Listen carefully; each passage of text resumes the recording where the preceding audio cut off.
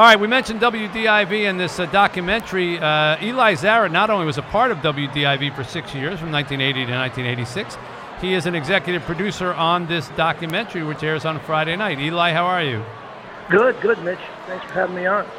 So what year did WDIV come into existence?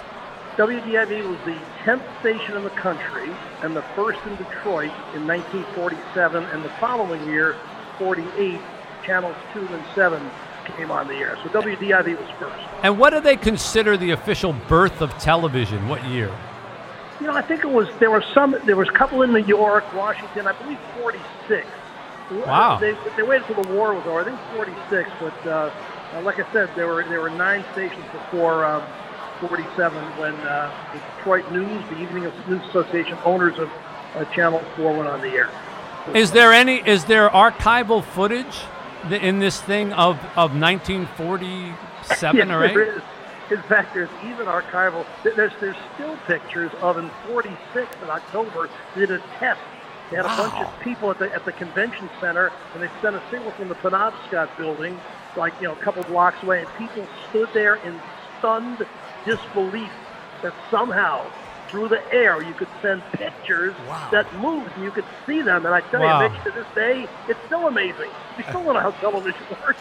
And was there a news report when WDIV went on the air? Did it have a news hour? Oh, yeah. Oh, no. In fact, that's a great question, because in the first few years of television, they didn't see it as a news entity. Because people had newspapers for news. Right. And one of the reasons that Channel 4 was so strong was they had the power of WWJ and WJAM and FM, which were the first 2 radio stations in the city also. I think WWJAM was. I don't know. Did it beat WJR? Maybe I'm getting ahead of myself here. But WWJ was first. Yeah, WWJ was first. Oh. And so they did have a nightly newscast. Well, I believe it started a little bit after that, and when they did at first, only like booth announcers read headlines. Right. There were no news people, and then Channel 4, of course, with the Detroit News behind them, started to experiment with it and really dominated because of that. And there was a guy named Dick Westerkamp, who was our first super duper TV anchor from the mid '50s until the mid '60s.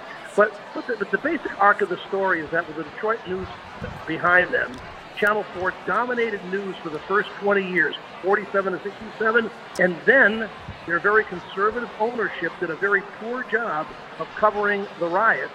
In fact, they went along with what Jerry Kavanaugh and the city manager said. They said, just call it a disturbance. Downplay, because we'll get it under control in a day or so. And young Bill Bond at Channel 7 said, we're going after this story. And believe it or not, in a 3-week span, Channel 4 went from number 1 to number 3 in news, losing the trust of their audience. Wow. Fascinating. It is a wow. It really is. I'm so curious if the first newscast in 1947 said, coming up, dangerous hotel rooms and how germs can be found on you. No, that was the second story. You could use. That was the second. It was the second story. It must have been a sweeps month. That was the second story after Lions lose again. Lions lose again. Or it's going to rain tomorrow. Don't forget your umbrella. Yeah. So, obviously, this documentary can't go through every year by year. What were considered like the key moments in WDIV's history? Well, I'll sum it up. The first 20 years, they were dominant. Plus, the NBC network was the top network and had the most affiliates. So Channel 4 really owned, was way ahead of the others. In fact, their news ratings were more than all the other stations combined. But like I said, they fell into a deep hole in 1967 for and also the way they covered the Vietnam War. Their very conservative ownership just went along with the company line, and the other stations were more aggressive and more telling the truth. But it wasn't until and they went through a period of 6 lead anchors in the 70s trying to find a combination that would work to fight against Bonds and Channel 2 also. And in the mid-70s, Channel 7 ownership in New York said to Channel 7 here, buy whoever you want. And they went on a campaign. They bought John Kelly to go with Bonds. They got Al Ackerman, who Channel 4 had let go. They went through this whole and owned the ratings. But then when Post Newsweek came in, They gradually turned it around in 1978 for the next 4 or 5 years. And that's kind of the crux of this story, how they went from first to last and then from last to first. And that was during a time when you were there, 1980 to 1986, right? Yeah, and right. I got there in 1980. I wasn't even aware that the station was so far down. But 4 things that we cite in the documentary made the difference. Number one is they came up with a campaign that had Phoebe Snow, who was a big pop icon of the 70s, sang this "Go For It" jingle. And when that girl jumped over the high jump bar, I'm sure you remember the high jumper, it just kind of galvanized the city because there was a recession, there was the auto crisis, and here the kind of message was, hey, don't give up, keep trying, keep pushing ahead, go for it. And the station was trying to, and the city was trying to. And then that was also the huge 2 technological changes. Because videotape came into play in 1980. They finally got the Porta-Pack. We could go out and shoot, so no more film at 11. They were able to shoot news during the day and actually get it on at 6 and 11. Right. And satellites, they threw these birds up in the sky, and suddenly you could get footage from all around the country. You had to work for it a little bit. So that changed everything. And a lot of people got pushed out. I got pushed ahead of Al Ackerman because he did not adjust to the videotape. Sonny Elliott got fired because he was still writing the weather with chalk on a blackboard and he wouldn't change. That's right. So the technology was changing rapidly. The other thing was that in 1981, NBC made Brandon Tartikoff the youngest network president, and he started after a bunch of dogs. He came up with Hill Street Blues, Cheers, Miami Vice, Family Ties, The Cosby Show, and so the NBC network helped push things forward. And Mort Krim was brutalized especially there's a writer at the Free Press named Chris Thayer who just destroyed him for being an outsider.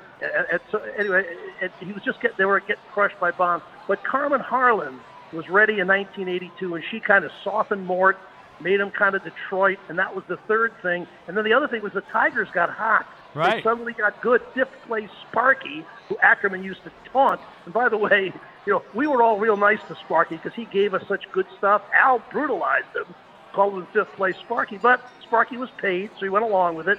And then in '84, when Channel 4 owned the rights to the Tigers, that was obviously with the 35-5 start, got people to watch the rest of the station, enabled Mort and Carmen to become a top news team, and Brandon Tartikoff continued to crank out hits like Golden Girls, and by the end of '85, they had flip-flopped it, and it finally edged Bonds in the ratings. So that was an interesting period. Yeah, wow. Story. Well, this is fascinating stuff, and it's to hear you tell it, Eli. I remember all these different things, and I'm sure everybody who's listening also, I remember that, I remember that, I remember that.